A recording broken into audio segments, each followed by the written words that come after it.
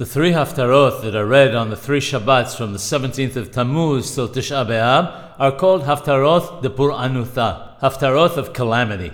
They are the Haftarot of Matot, Mas'eh, and Debarim.